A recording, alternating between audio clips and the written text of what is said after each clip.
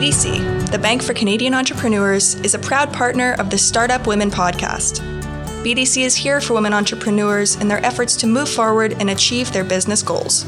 To meet their specific needs, BDC provides financing, strategic advice, and has a wide selection of free resources. Find out more at bdc.ca/women. BDC is here for what's ahead.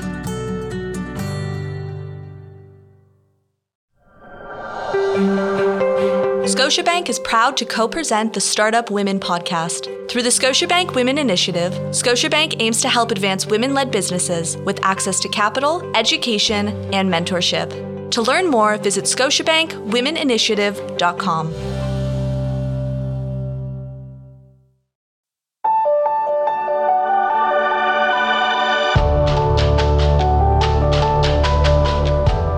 In the month of April, the Startup Women podcast will be taking a deep dive into rural entrepreneurship across Canada. What unique challenges do rural founders face? Are there advantages of starting up in a rural ecosystem? What specific support does this community need? To facilitate these important discussions, we could not be more excited to welcome Mary Doyle, founder of Rural on Purpose, part of the Startup Canada Communities Network, as our guest host. Welcome, Mary. Thank you, Kayla. I'm so excited that Rural on Purpose is formally partnering with Startup Canada to help empower and champion rural founders across the country. This month on the Startup Women podcast, we'll connect you with leading experts, entrepreneurs, and organizations in Canada's rural startup space, giving you a first-hand look into the rural entrepreneurship landscape and helping rural founders make their vision a reality faster. This podcast is a production of Startup Canada, Canada's entrepreneurship organization, and is presented in partnership with the Business Development Bank of Canada and Scotiabank. I'm your host, Mary Doyle, founder of Rural on Purpose. Welcome to the show. Cara Enright was raised on her family farm located just outside of Tweed, Ontario. She was always very passionate about farming and decided to pursue an education in agriculture at the University of Guelph. She graduated with both a diploma in agriculture and a degree in animal science. Cara then accepted a position as a beef nutritionist covering Eastern Ontario and Western Quebec, spending 5 years with the feed company. During that time, Cara married her high school sweetheart, Daryl Enright. They decided to purchase a farm a couple of concessions south of her family, and a couple of years later, she and Daryl started a family with the birth of their first son, Corbin, who is now 11, and their daughter, Evelyn, who is now 6. On their farm, Enright Cattle Company, Cara and Daryl raised purebred red and black Simmental cattle. In addition to working at the farm and the abattoir, marketing and building the Enright brand, Cara is very involved in promoting Canadian beef. She is a director of the Hastings County Cattlemen's Association. She has also served on the board of the Canadian Simmental Association and the Ontario Simmental Association. And if any more evidence was needed that Cara truly represents today's modern farmer, ask her about the time she jumped into a beaver pond to retrieve one of her most essential pieces of equipment, her iPhone. So this audience is really in for a treat because Cara is a successful farmer, but she's also an amazing entrepreneur. So welcome to the show, Cara. Thank you, Mary. It's been a little while since we've talked, and I know that you move at the speed of light. So I'm really excited to learn about what you've been up to in the last little while. But we've heard some of your timeline in the intro, but I really want listeners to understand your rural story because that's really important. If you could tell us just a little bit about your rural story, why farming, that will get us started. Sure. So I grew up on a farm. My parents owned a farm just outside of Tweed. And that is really what developed my passion for farming. So I knew right from a very young age that I loved to farm and that my career would include agriculture, whether it was veterinarian or a farmer, that was where I was headed. And so having that farm life is what really allowed me to just develop my passions and figure out that that's where I wanted to be. So I guess from there, I started purchasing cattle when I was, I think my first cow I bought when I was about 13, maybe 12. I can't remember exactly, but I was quite young. And I actually bought half of it. The other half my dad bought. and that was my 4-H heifer. So that was the beginning of my herd. We had a deal where I actually worked on the farm for free, which was awesome for me because that's what I wanted to do. It wasn't actually like working. And my parents then, fed my cattle in exchange for that and gave them a place to live. So I started building my herd from a very young age. And by the time Daryl and I actually bought a farm of our own to have, I had, jeepers, I must have had around 15 cows or so. Wow. So that's how it all got started. And it was really just basically like a hobby for me. I guess I made my hobby into my career because I really enjoyed just raising the cattle and breeding them to see, what genetics I could get. And that's where it all started. And so when Daryl and I were able to purchase our own farm, then we had the cow herd there ready to move to the farm. And so we started looking after our cattle at our farm and growing all our own feed for them and raising them there. And at that time, we were both working off the farm, as you kind of alluded to. So we both had off-farm jobs and we were continuing still to build our herd. So, once we kind of got up to 30 or 40 cows, it got to be quite a bit to look after when we were both working off the farm full time and we were wanting to start a family. And so at that point, we decided, okay, we have to make some decisions here because it was just too much to try and balance everything out on top of, raising a young family. So we decided that we had to figure out a way to make the farm make money. So how is it going to be profitable? It needs to support at least one of us full time or at least part time on it so that we could have some sort of balance. So from there, I guess that's where it all kind of began, where we started really focusing. That's such an amazing story. And your parents turned you into an entrepreneur as a young child, as a teenager. They really did. I mean, they gave me so many different opportunities. I've only touched on the cows, but I know as I was growing up, before I was old enough to actually work as a part-time job, I planted the little front field of their farm. It's about 1.5 acres. I planted sweet corn in it. And so when I say I mean my dad planted the corn and he, of course, paid for the input supplies, so the seed and everything originally to get it planted. And then I picked the corn, sold the corn, and turned it into basically a little summer job for myself. So set up a little stand just at the end of the farm driveway. And then I also had sold it to a couple of grocery stores. So that was just an opportunity that they provided me. From there, I also raised a flock of turkeys and some meat chickens. And so they just gave me lots of opportunity to try different things out and run a little mini business, basically. So really allowed me to develop those skills and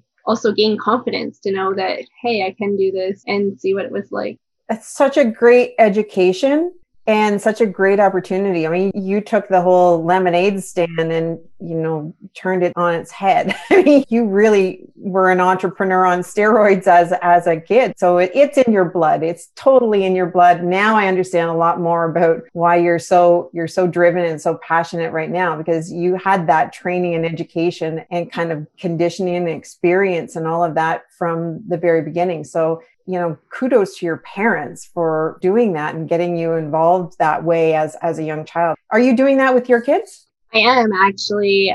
Corbin, last summer when COVID hit, and of course we were still working like crazy with the farm, and I maybe would say that probably dropped the ball on the homeschooling part because just physically didn't have the time to be sitting at the table going through everything with Corbin and Evelyn, and did the best we could. But we decided that because they were out with us so much on the farm, that maybe we'd take the education in a little bit different route just for that time being. And we asked them if they each like to choose a project to do on the farm. So they're out with us anyways, choose a project, and then we're not trying to get the internet working and sit at the table and get everything lined up and whatever. And so Corbin chose, he was 11 at that point in time, or 10, I guess, just turning 11. And he chose to raise a flock of chickens. So he had ordered 60-day-old chicks, and he went on the internet and did his research to figure out what kind of gains they would get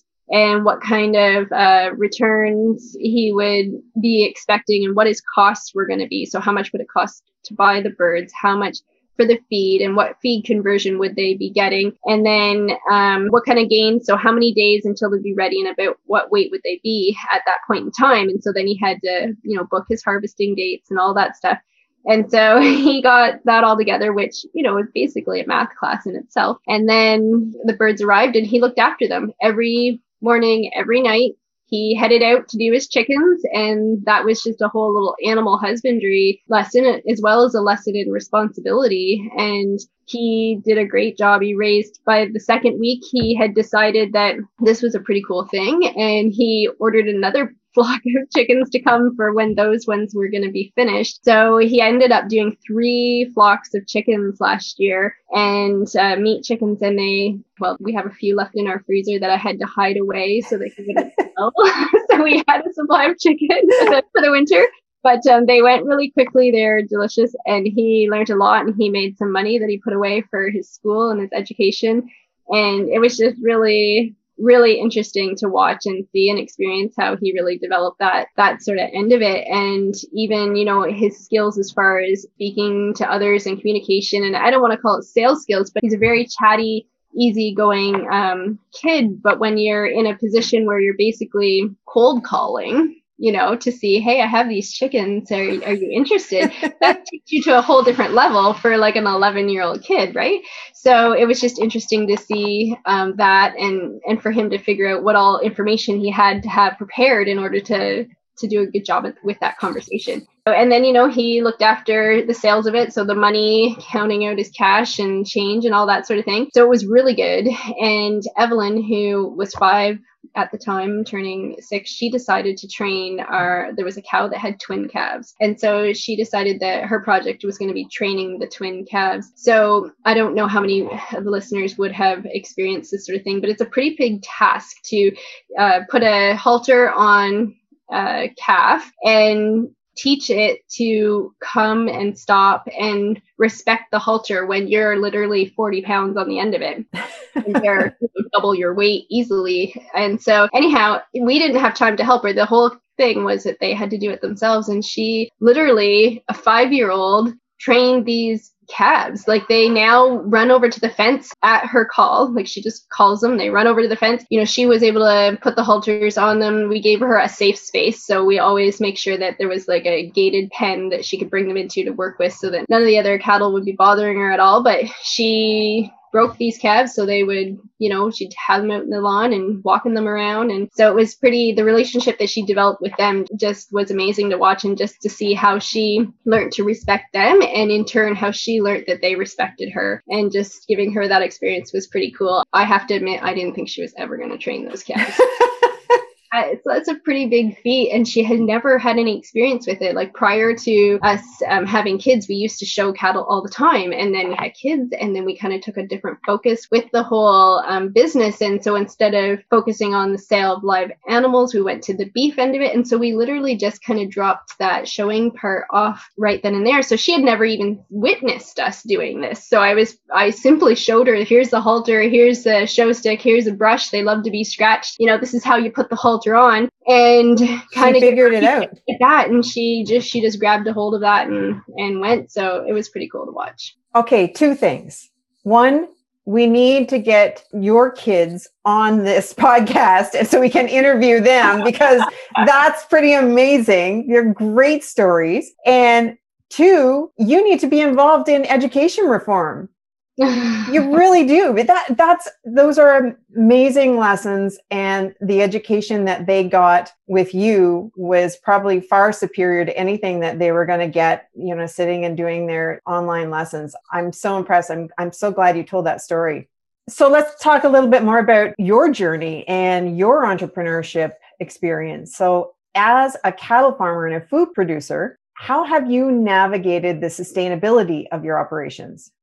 We look at sustainability on a very many different levels. So right from the production end, where we're trying our best to leave the environment better condition than we found it. So as far as, ensuring that we're doing good job at rotating the crops and ensuring that we have lots of established pasture to, help with the carbon conversions and that sort of thing. But we also take it a little bit further, as well as trying to utilize every part of the animal that we produce. So our whole thing is we're producing cattle, we're raising cattle, and most people just think of strictly beef when you think of that. But we take it one step further and we try to not have anything wasted. So for example, the hides, they are something that often there's no demand for them and they will simply be composted, or you're, paying to have them disposed of. And so we have set up a value chain where we're able to have our hides tanned here in Ontario. And then we work with a local leather makers who then create that leather into a variety of products, from handbags to furniture to accessories. I've had a really beautiful pair of boots made. We've had lots of different leather products made with those. And then the extra fat, which is often disposed of simply because there's just too much extra to utilize. I mean, you can use some for suet and that sort of thing, but we only had so much demand for that. And so we decided to look at other options. How could we create some more demand for, the extra fat? And so we had another local artisan who renders the fat down into tallow and then creates tallow soap and some tallow hand bombs. And we're currently we just started producing some tallow candles as well. So we're just trying to create more products that would normally be something that go into the compost kind of thing. So just trying to utilize as much of what we produce as possible and not have anything wasted is our whole goal. That I know some of this story, and I know about the new product line with your leather bags and your leather accessories, and that I didn't know about the suet, but I can tell you that the craftsmanship is absolutely amazing. And, you are really, really looking at sustainability and creating a circular economy with your products. And I think it's fantastic. And it's great story to hear. You also have a meticulous tracking system for your beef. And that's something that I don't think a lot of people realize exists. I was amazed when I first heard about it. And if you could tell us a little bit about that, that would be great. Sure. So a few years ago, I guess sometime after BSE occurred, the government regulations changed. And as livestock producers, you had to actually have a ear tag on each animal to trace and track where they have been or where they go and where they came from. And so that was implemented.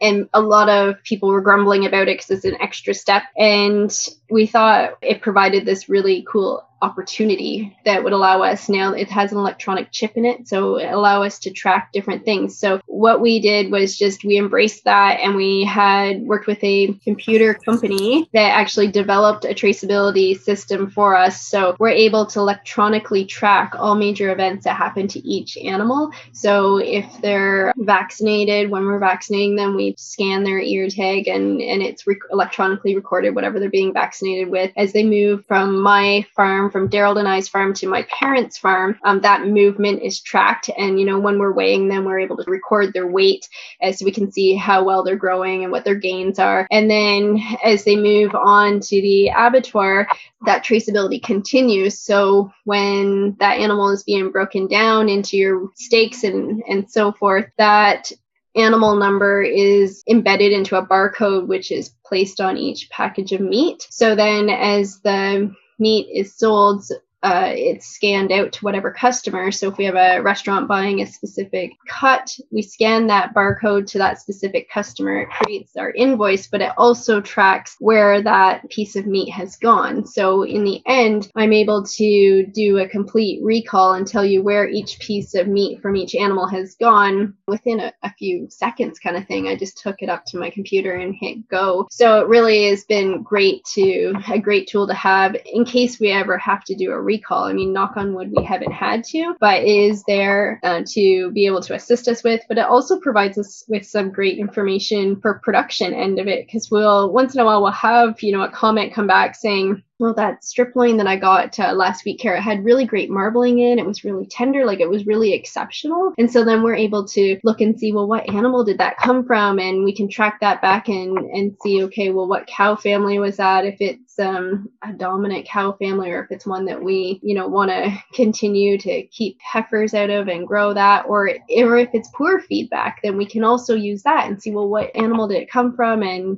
maybe that's one that we should be culling from the herd or whatever. So it really allows us to get some management decisions based on the feedback that we get from our customers, which is really valuable as well. That's incredible quality control. And the system that you've created and that you're using is a tracking and tracing system for quality and management of any issues that come up, that I think that there are tech companies that don't have systems like that are that robust and that are that effective. So that's really wonderful. I know that social media, well, you have a really strong online presence. How important is having a strong online presence to your business? And then if you could also tell us, how important is it to farming in general? In my opinion, it is very important to have a strong online presence. It is an excellent form of communication. So we're able to let our customers know if we have new products available, but then also it just gives us a way to share with them our story and how do we raise our cattle and how do we grow our crops and why do we do it like that and who all is involved. So, when the kids had their projects, I was kind of sharing online, this is Corbin with his chickens and, this and that. And so, he did do some cold calls, mostly because I wanted him to. But if he went onto a list, onto the Facebook post, there was so many people wanting to buy his chickens that he really didn't need to do the cold calls, but I didn't want him to get off that easy.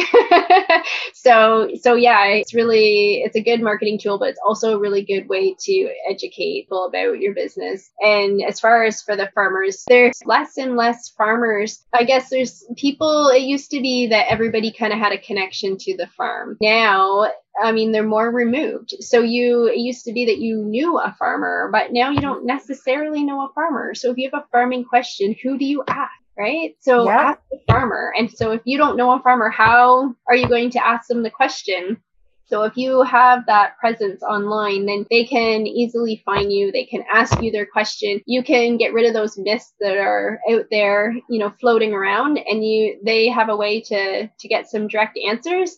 And you have a way to share your story. So it is time consuming, and it's just part of the job. I think for us, that's the way I look at it. And it's actually, a lot of the time, it's pretty fulfilling too when you have people, just interacting with you and giving you some encouragement, because some days, there's lots of highs and there's lots of lows too. So when you're posting, they're there to support you on both of those ends, which is nice as well. And it really gives people a glimpse into the life of a farmer, what it means to be, somebody who's living on the land and living at a farming life. And people don't have an idea about that. But I know there are a lot of people that follow your story really, really closely, and they feel really connected. And I think social media, while it can be a blessing, it can also be a curse. And because you share your life so openly online, people are going to feel connected to you that you don't even know. And I'm sure that you probably have some people that even travel to come and visit you on the farm. And is that ever an issue or a concern or something that you have to deal with?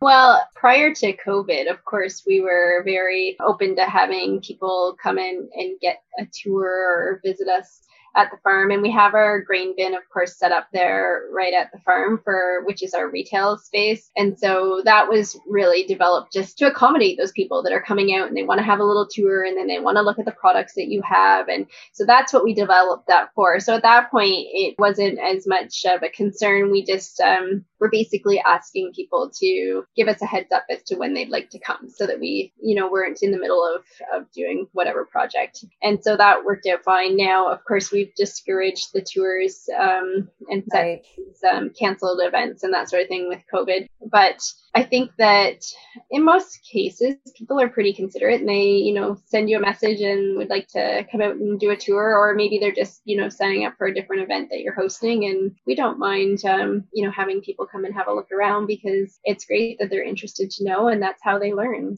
It's almost like a reality show for people, following your lives and then coming out and actually visiting. It's really exciting.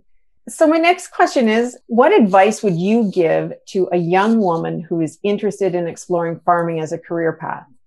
I would say go for it. I mean, I would definitely encourage her to get involved in any way possible. There's lots of opportunity to work on farms. We're always looking for keen people that want to come out and just work with us. And that's the best way to learn. So there's lots of job opportunities. Come out and work on a farm and learn how it all runs and see if you like it. And from there, you can build your own if that's what you desire. I mean, it is a tough road because farming is very equity expensive, I guess. Like there's a lot of that goes into purchasing a farm, but it's not impossible. I mean, Daryl and I, we weren't handed down the family farm by any means. We purchased our own farm, and we of course had the support of our family farm in the means of being able to borrow equipment to get started. And of course, as I have already shared,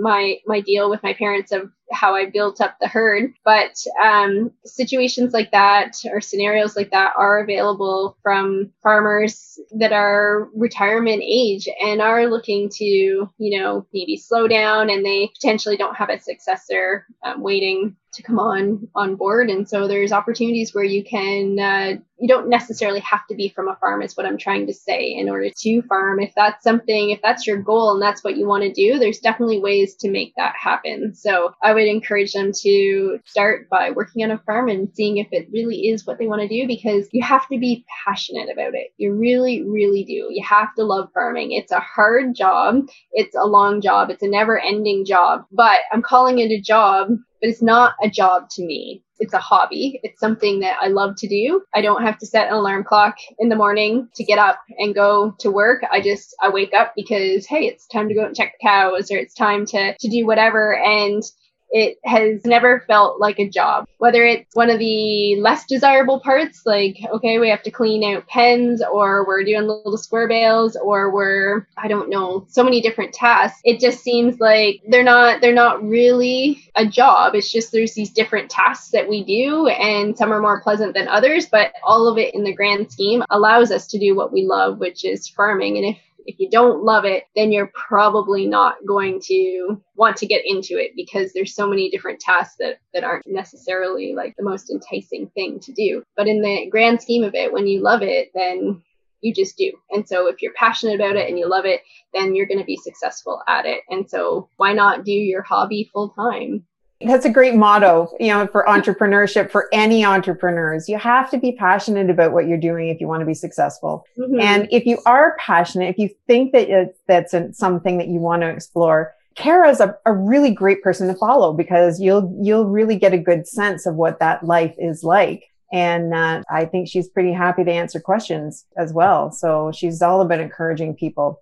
I have one more question. The Enright Cattle Company clearly prioritizes community. Mm-hmm. On your website, it says, when you buy Enright cattle, you're supporting a rural economy. Vibrant rural communities mean healthier towns and cities and a better future for all of us.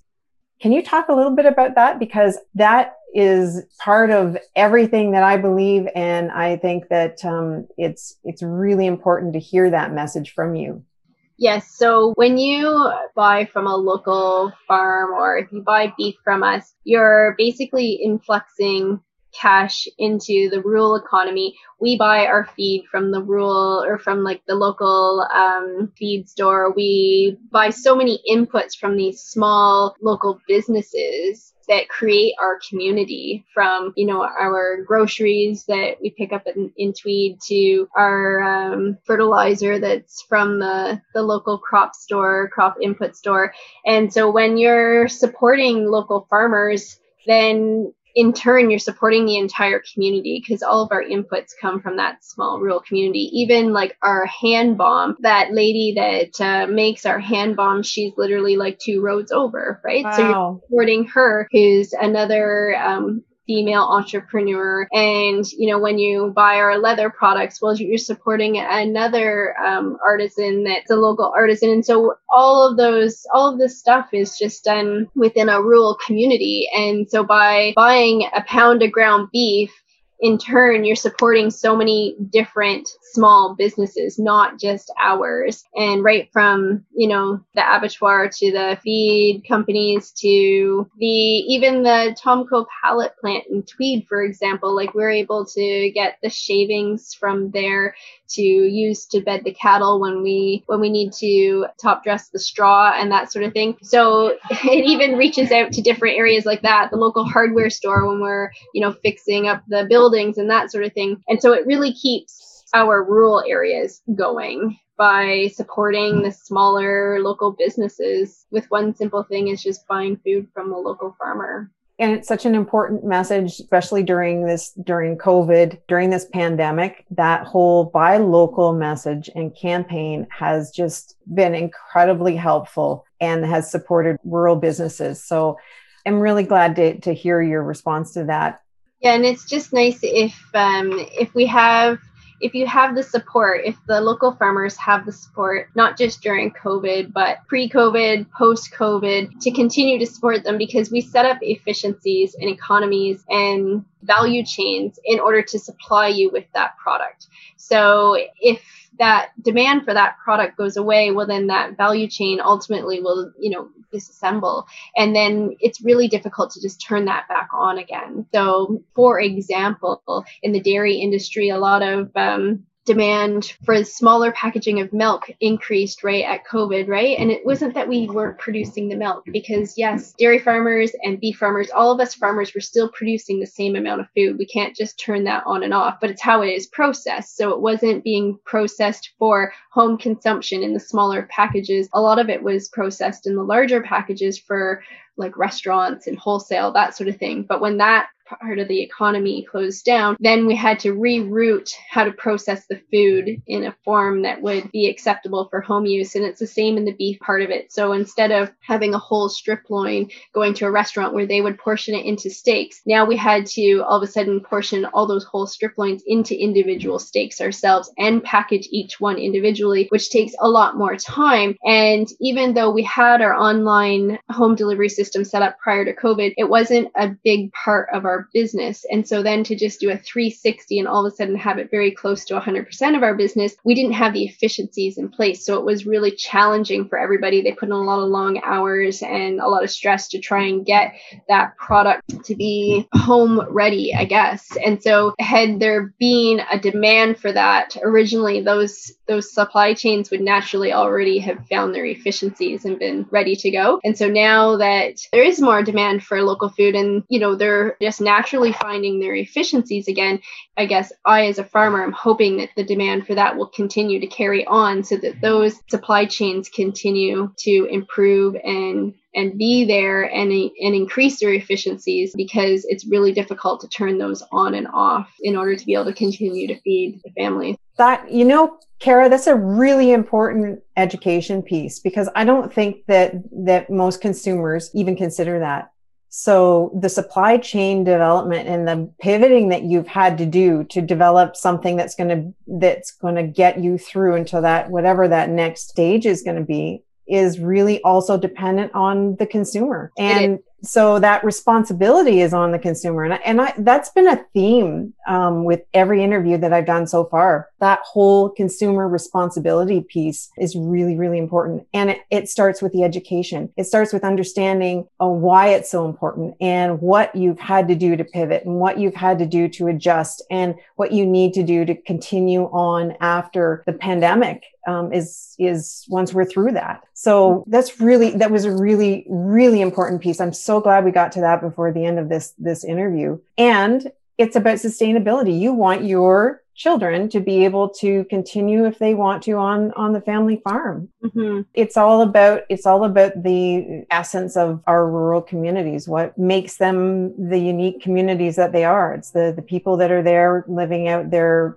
passions and living their best lives. So I appreciate everything that you've said. You're incredibly humble, incredibly modest. You're doing amazing work. And as down to earth as you are a crazy, amazing role model for female and rural entrepreneurs. And I'm really thankful that you're here. Thank you for doing your part to ensure that the next generation has an opportunity to farm. And thank you for sharing your story today.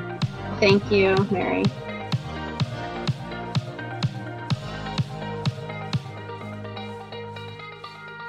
Thank you for joining us this week on the Startup Women Podcast, where we help women entrepreneurs to start and build thriving businesses. Thank you to the Startup Canada production team, BDC, and Scotiabank for helping us to power women entrepreneurs. To learn more about rural entrepreneurship and to plug into the Startup Canada network, visit www.startupcan.ca or www.ruralonpurpose.com. Until next time, I'm Mary Doyle. It's time to choose to challenge the status quo and unleash the full potential of women.